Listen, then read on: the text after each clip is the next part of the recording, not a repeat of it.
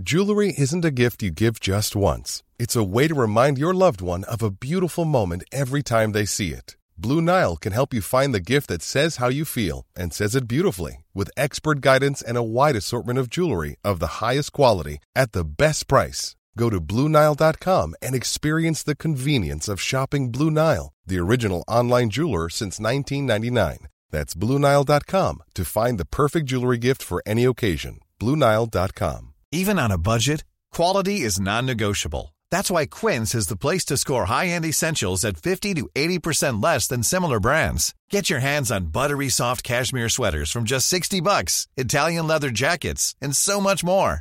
And the best part about Quince, they exclusively partner with factories committed to safe, ethical, and responsible manufacturing. Elevate your style without the elevated price tag with Quince. Go to quince.com/upgrade for free shipping and 365-day returns.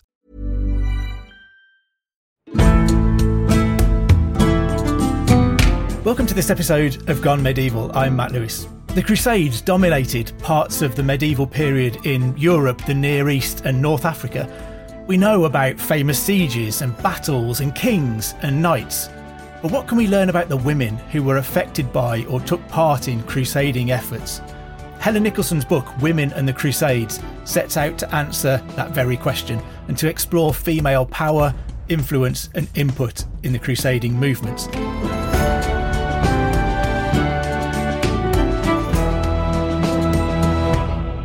Welcome to Gone Medieval, Helen. Thank you very much. It's a pleasure to be here. Thank you for joining us. Can we start off by talking about what the problems are in trying to identify women who were involved in the Crusades? Do we see a lot of women, or are they actually quite hard to find? There were certainly many women on the Crusades, as the German historian Sabine Geltsetzer established when she wrote about this in 2003. But what she found was that only the elite women generally are named. And so if you try making a list of all the women who were involved in the Crusades, you end up with a great many who are nameless, as in woman helping to fill in ditch, woman with bow and arrow defending castle. Our main problem is that the narrative accounts from both sides of the Crusades came from cultural traditions where women should not be involved in warfare except in emergency situations where the men were unable to act for some reason or other. And then it was socially, culturally and religiously acceptable for women to step in. But most of the time they didn't want to talk about women being involved because that reflected badly on their own side.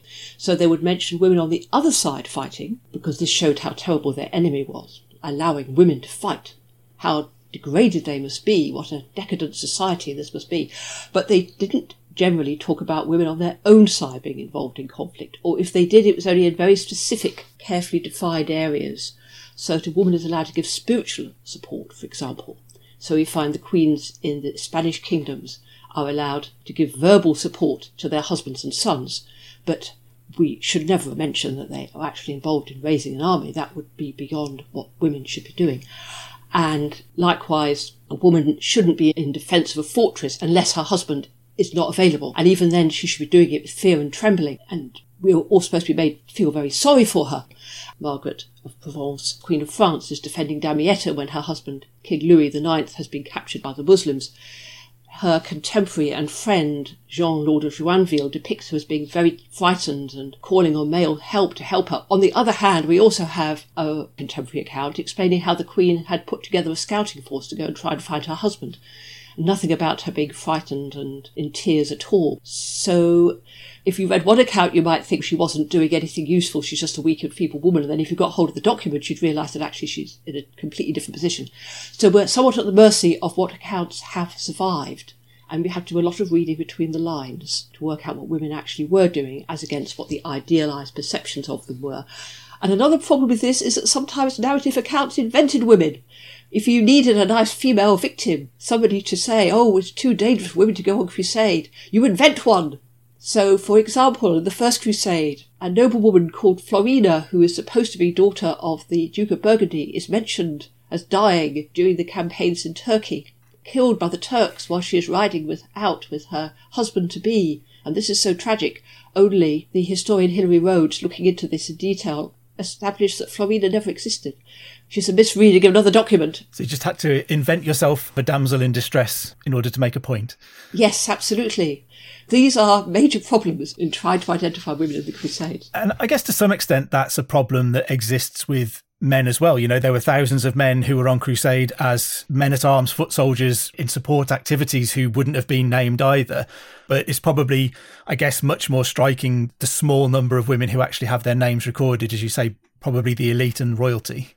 Yes, we do get names when somebody is making their will, either because they're the testator or if they're receiving something in the will. So then you have a name. Fantastic. And some women who are making donations, either just before they go on crusade or when they get back to a charitable body such as a religious house, asking for their prayers, then obviously we have a name then.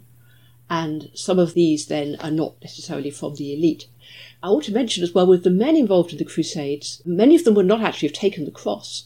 They would be mercenaries being employed to go on crusade. So they might get listed as crusaders when, strictly speaking, they're not there for the spiritual benefits of crusading. And of course, there are a lot of clergy on the crusade who were not supposed to fight. And again, if they were monks, their religious rules didn't actually allow them to go on crusade. They were supposed to stay at home in their monasteries. Another issue when we're looking for women in the crusades is what capacity are they there for? Are they, like the men, actually there to make a living, for example? So they might be out there as merchants. So is a woman who's a merchant on the crusade actually a crusader? If she's there as a doctor supporting Louis IX, then does that make her a crusader? And in my book, I tried to bring in all the women who were involved in crusading, not just those who had taken the cross as official crusaders. This was attempting to avoid one of the problems that previous scholars have found, where they found they couldn't actually define whether people were, strictly speaking, crusaders or not.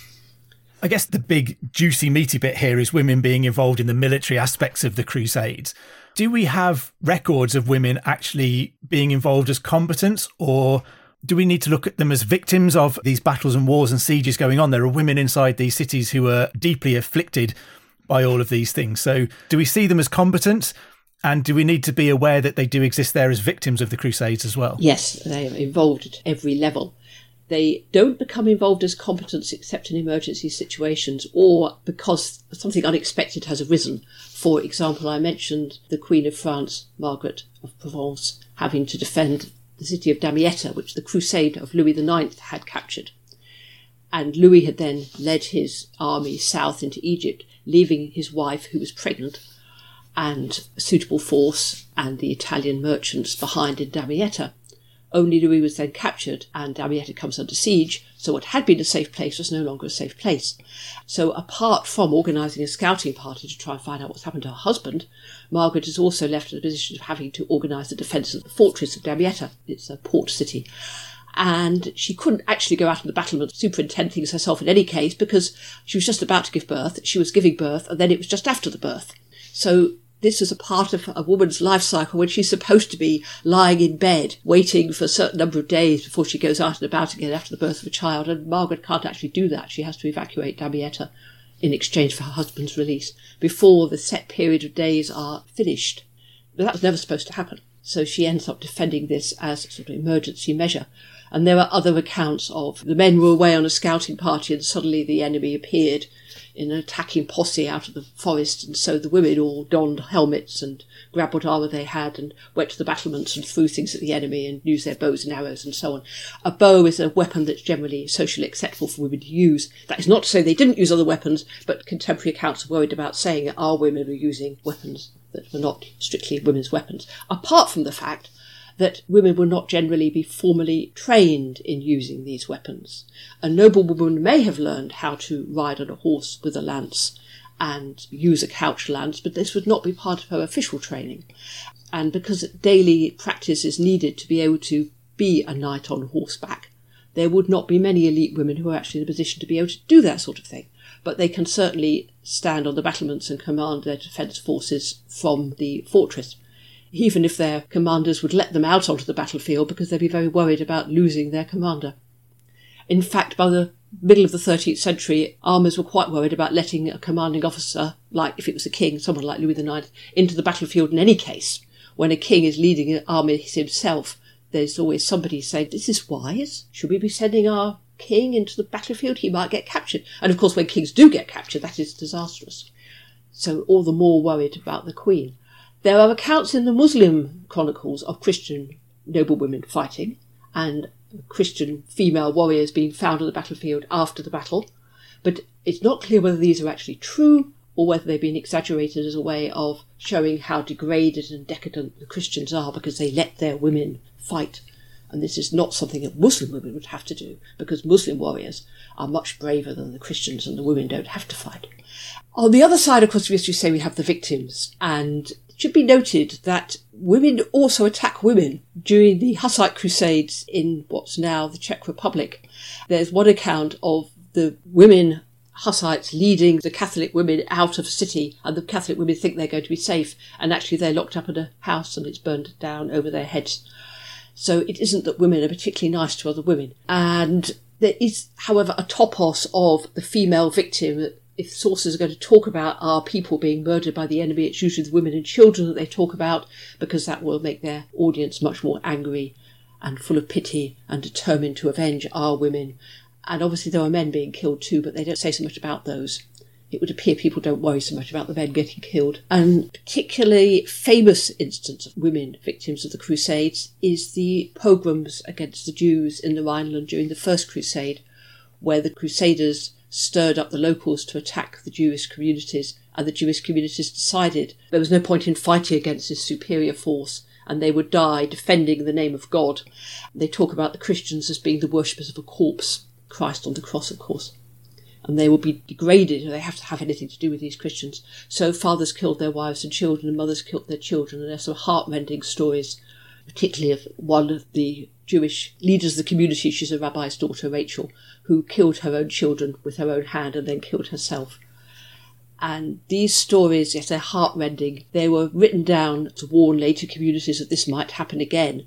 But there was also the question that arose of, was this the best thing to do? Should we have just gone somewhere else? And you can see that this is a debate that goes on during the Second Crusade, when some of the Jews just kept themselves in their own communities and kept out of the way of the Christians altogether, rather than getting into a position where they had to kill themselves.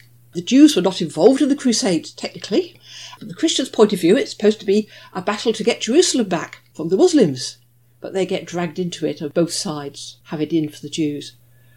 And are there examples that you were able to pull out of particular women who we do know a little bit more about, where we have names and we can detail their involvement a little bit more? Could you give us a few examples of some of those, please? Yes, there is the case of King Louis IX's medic, her sender.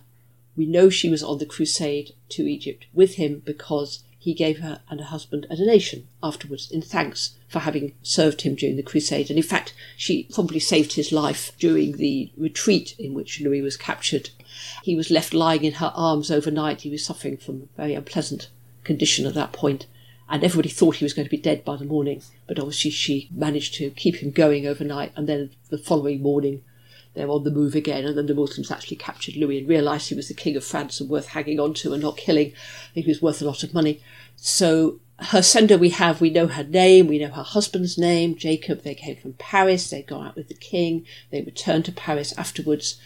We don't know if she did anything else. It's been suggested perhaps she could have been Queen Margaret's midwife, but there's absolutely no evidence for that. Margaret must have had a midwife, but we don't have a name. Her sender's done a pretty good job there. You know, she's not only saved the king's life, but Louis goes on to become a saint. So you've saved the life of a king and of a saint. That's a pretty impressive CV. That must have stood her in good stead when she got to the pearly gates, yes.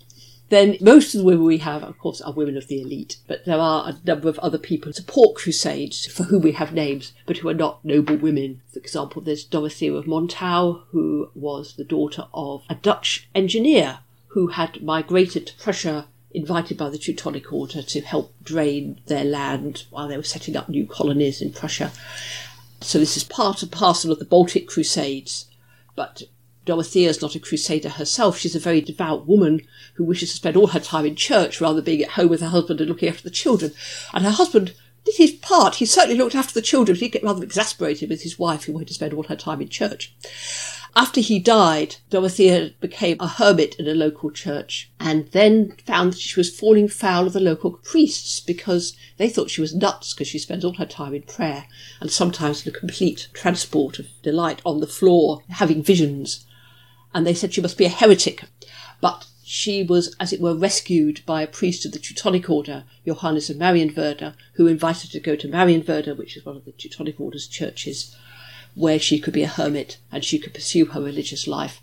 And in this case, she's having visions and passing on messages from God to the Teutonic Order, who were carrying on their crusade against the Lithuanians. Now, this time, the Lithuanians had converted to Christianity, so the Teutonic Order was not fighting pagans in the Baltic anymore, but they still said the Lithuanians were, in fact, pagans and hadn't converted properly. So Dorothea was supporting them with her visions and her prayers, and they supported her and gave her a safe place to be a hermit and a saint. And after her death, the order pressed for her canonization because she had been such a great supporter to them, and said God has made a new type of knighthood to support the crusade, which interestingly is the same form of words that Bernard of Clairvaux used when the Templars were set up, that this is a new form of knighthood. And no doubt the Pope realised that. And they did go ahead with trying to get the canonization through, but this was the early 15th century. There was a great schism going on, but there were at one point three popes, and it wasn't possible to get the canonization through before the Teutonic Order got beaten in battle by the Poles and Lithuanians, and the whole thing just died. So it's many centuries before Dorothea was actually made a saint officially. Anyway, she's an example of the non-nobles who support crusades, but not actually in physical battle, but spiritual battle, prayers, visions, telling people that they should support the order. This sort of thing is very valuable for crusaders, in fact. There's another middle-class woman, Catherine of Siena, who pushed for a crusade a generation before Dorothea, supporting the popes, telling them they had to have a new crusade, and she got the Queen of Naples and Sicily, Joanna, to support her.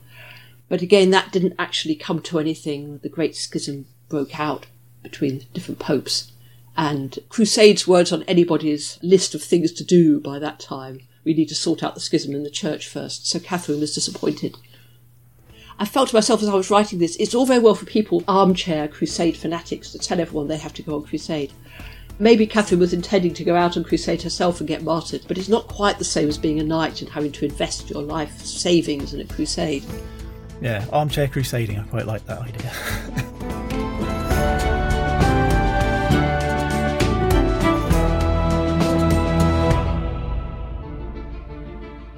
Hi there, I'm Don Wildman, the host of the brand new podcast, American History Hit. Join me twice a week as I explore the past to help us understand the United States today. You'll hear how code breakers uncovered secret Japanese plans for the Battle of Midway, visit Chief Powhatan as he prepares for war with the British, see Walt Disney accuse his former colleagues of being communists, and uncover the hidden history that lies beneath Central Park. From pre-colonial America to independence, slavery to civil rights, the gold rush to the space race, I'll be speaking to leading experts to delve into America's past. New episodes dropping every Monday and Thursday. So join me on American History Hit, a podcast by History Hit.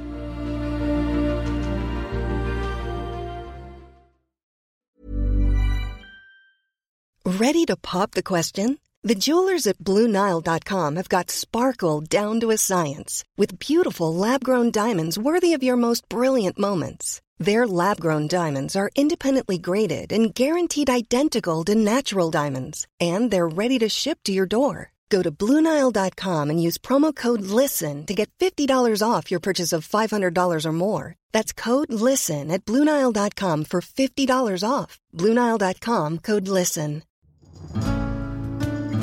I'm Professor Susanna Lipscomb, and on Not Just the Tudors from History Hit, I'm looking for answers to the big questions about every aspect of life in the early modern period.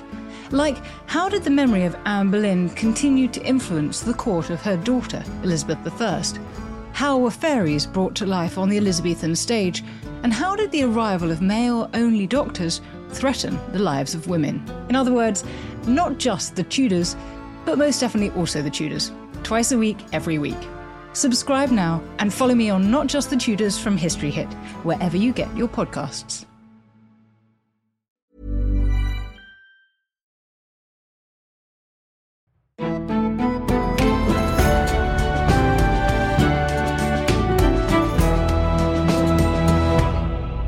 There are some significant women of the elite who were heavily involved in crusading. I'm thinking possibly the most famous example is Eleanor of Aquitaine. What does her experience on crusade tell us about the experiences of potentially of other women who were involved in this movement? Eleanor was actually involved in two crusades. The second crusade, where she went with her first husband, Louis VII of France. And then the Third Crusade, she didn't go herself, but she supported her son, Richard the Lionheart, who was on the Third Crusade. And after he was captured, she raised the ransom. So these were two different aspects of crusading.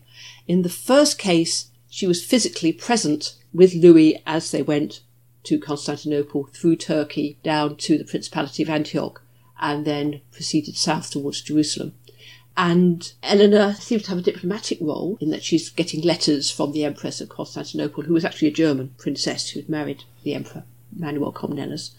And then when she gets to Antioch, she was negotiating with the Prince of Antioch, Prince Raymond, who was actually her uncle, trying to organise a campaign with him and her husband Louis. Only Louis was very suspicious both of the Emperor of Constantinople and of Prince Raymond. He seems to be afraid that his crusade is going to be diverted or taken over by somebody else, and he's not going to be able to achieve what he hopes to achieve. And he seems to have thought that Eleanor was being far too friendly with these other people, and particularly with Raymond. So Eleanor is accused of having an affair with her uncle, for which in fact there isn't any physical evidence or evidence at the time. It's afterwards, after the Second Crusade has failed, that Eleanor's being blamed for its failure. She was far too friendly with her uncle, she having an affair. So that's one of the pitfalls for an elite woman on crusade. If she even speaks to another man, question marks are raised about her fidelity, and is she a good Christian woman? Is she fit to be here?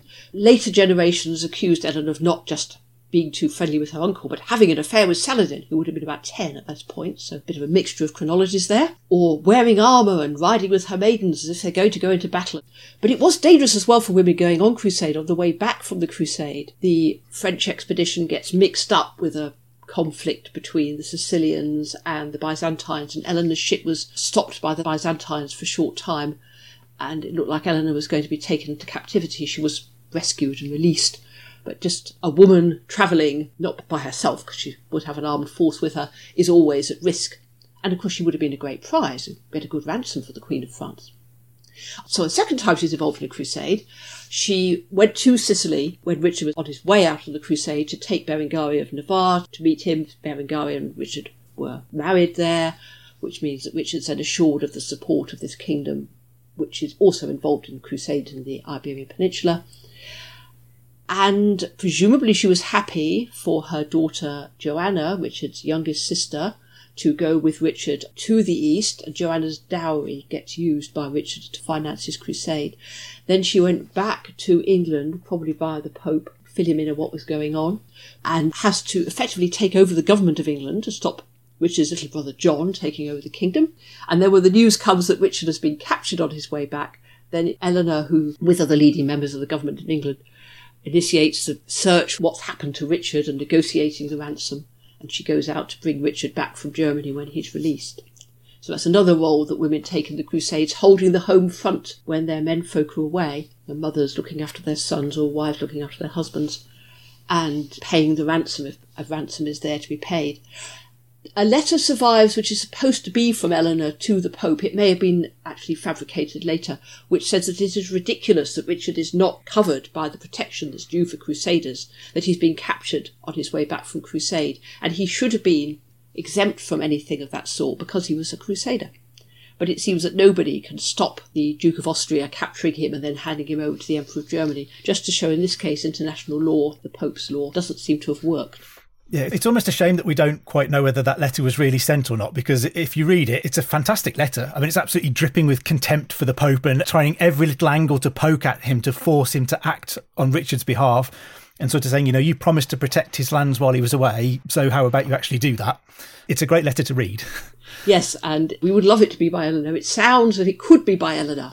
We could imagine her saying all these things, but unfortunately we don't actually know that it is by Eleanor, and scholars have argued about this for years. In my head, I'm just going to say it was by Eleanor. When we talk about crusading, we sometimes are in danger of focusing on the Holy Land around Jerusalem.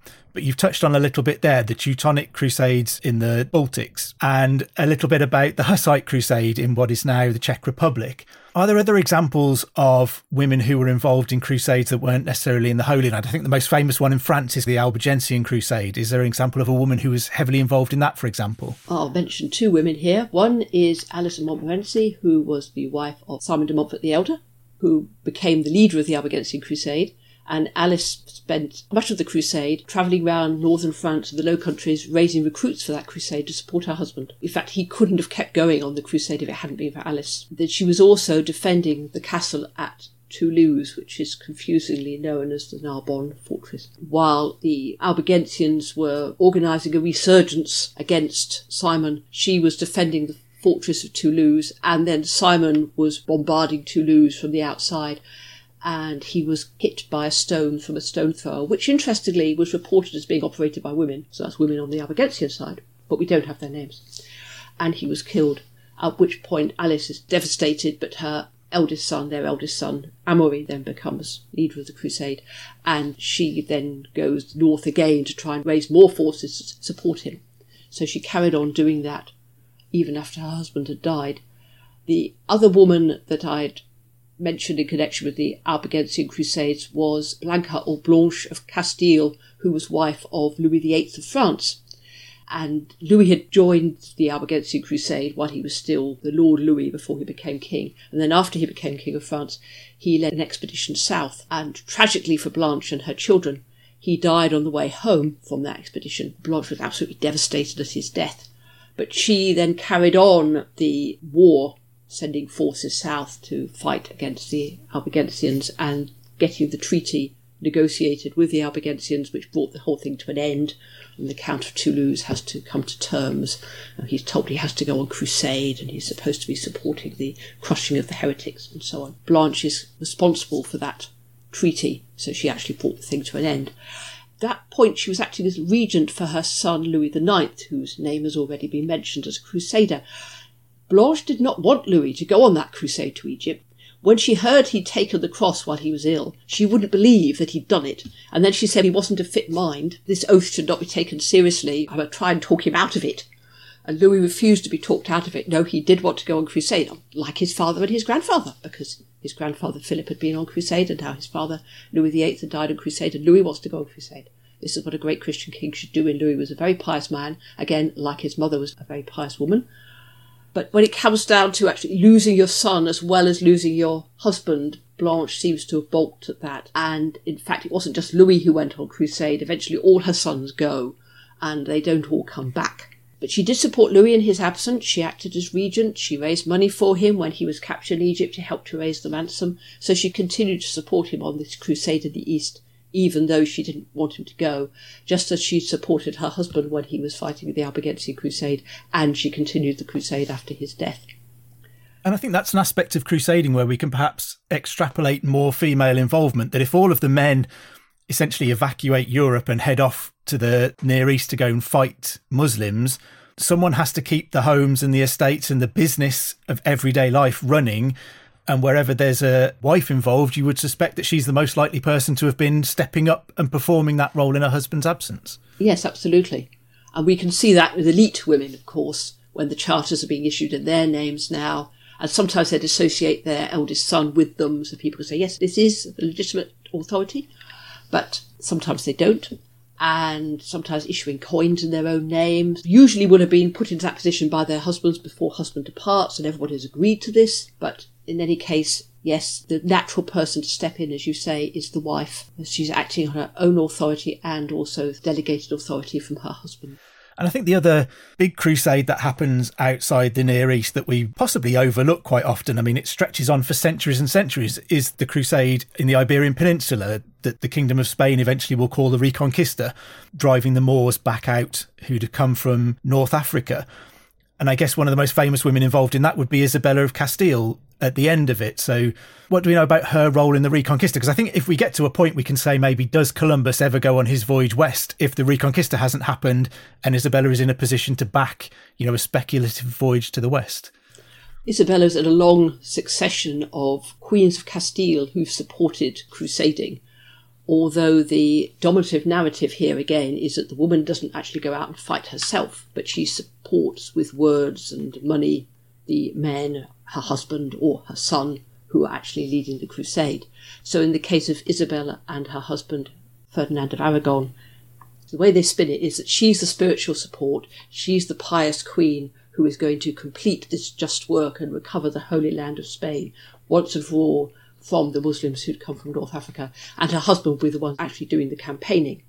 But when Isabel does turn up at a siege, everybody turns out to meet her and they declare that the Muslims are trembling in their shoes because they've seen the Queen, and now she's come, they know that we are going to win this and we are going to drive them out of their fortresses. Actually, for years and years, Granada had been paying tribute to Castile, so she was going to lose quite a good income stream by driving the Muslims out, but no, we have to do this work.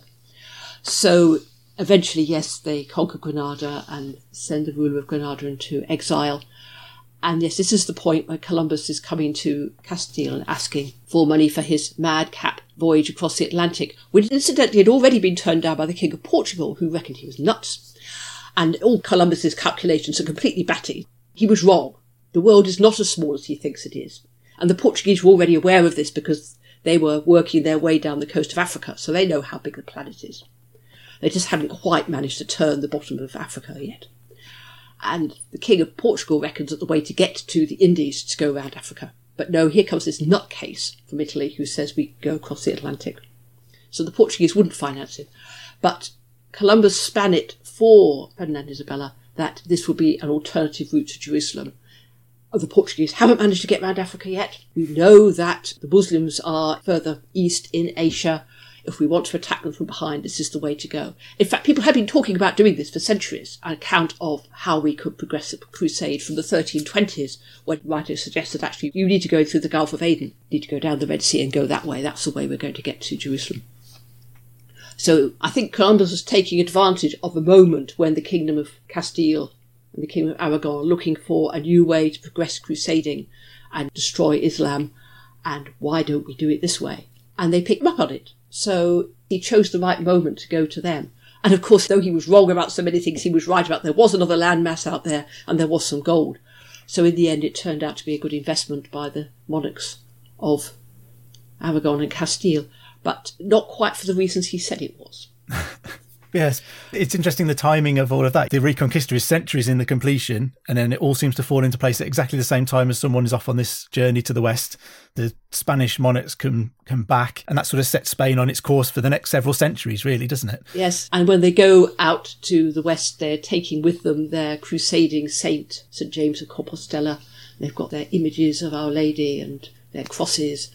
So when they're actually exploring Mexico, for example, they're doing it very much as a Christian force, looking for God's aid in the same way that the Crusaders used to, although they never got the Pope to agree that this was a crusade. So you don't get crusade spiritual advantage by going to Mexico or going to America as you would do if you were going to North Africa or going to the Holy Land.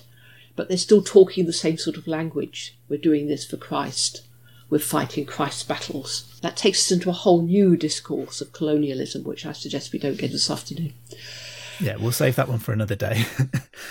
So just to end on, of all of the women that you explored in this book and learned a little bit about, if you could go back in time and sit down and meet one of them and talk to them, who would you most like to meet and have a chat with? I think Margaret of Provence, because of her terrifying experiences in Damietta. It's bad enough having a child, giving birth, without also having to wonder what on earth happened to your husband and wondering if you're ever going to see him again. And she had to persuade the Italian merchants not to run away because their inclination was, there's nobody for us here, we're just going to leave the city. And she says, first, please don't, because if you do, everything is lost. And I will pay you for the food you've got so we have enough food to feed the city. All that when most women will be at their lowest ebb. And she had the mother-in-law from hell, because Blanche of Castile, being a very strong-minded woman herself, and very fond of her eldest son, never really seems to have trusted Margaret with Louis. And it's notable also that Louis was so upset when his mother died, and poor Margaret was left standing on the sidelines. And John of Joinville records, we really think that the king ought not to be showing quite so much grief for his mother when he has a wife and children and an army to look after. That's been really, really fascinating. Thank you very much for joining us to speak about that, Helen. Thank you. It's an absolute pleasure. Helen's book, Women and the Crusades, is available now in all good bookshops. You can join Dr. Kat Jarman on Tuesday for another brand new episode. Don't forget to also subscribe wherever you get your podcast from and to tell your friends and family that you've gone medieval. If you get a moment, please do drop us a review or rate us anywhere that you listen to your podcasts, including Spotify now. It really does help new listeners to find us. If you're enjoying this and looking for a bit more medieval goodness in your life, you can subscribe to History Hit's Medieval Monday newsletter. Just follow the links in the show notes below. Anyway, I better let you go. I've been Matt Lewis, and we've just gone medieval with History Hits.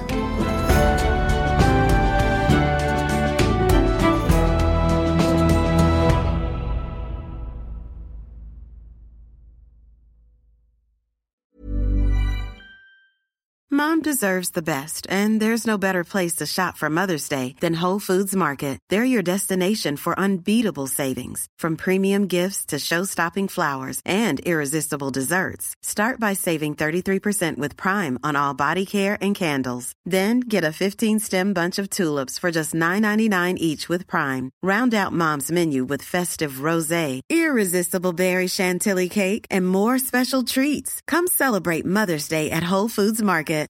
When you make decisions for your company, you look for the no-brainers. And if you have a lot of mailing to do, Stamps.com is the ultimate no-brainer. It streamlines your processes to make your business more efficient, which makes you less busy. Mail checks, invoices, legal documents, and everything you need to keep your business running with Stamps.com.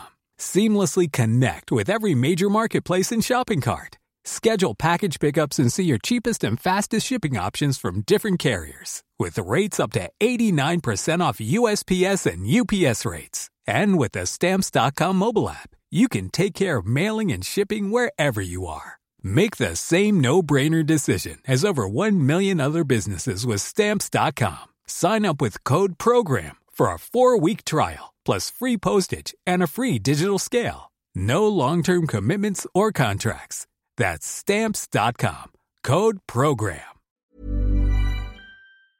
Thank you for listening to this episode of Gone Medieval. Please follow this show wherever you get your podcasts. It really helps us out, and you'll be doing me a big favour. Don't forget you can also listen to all of these podcasts ad-free and watch hundreds of documentaries when you subscribe at historyhit.com/subscribe. As a special gift, you can also get your first 3 months for just £1 a month when you use the code MEDIEVAL at checkout.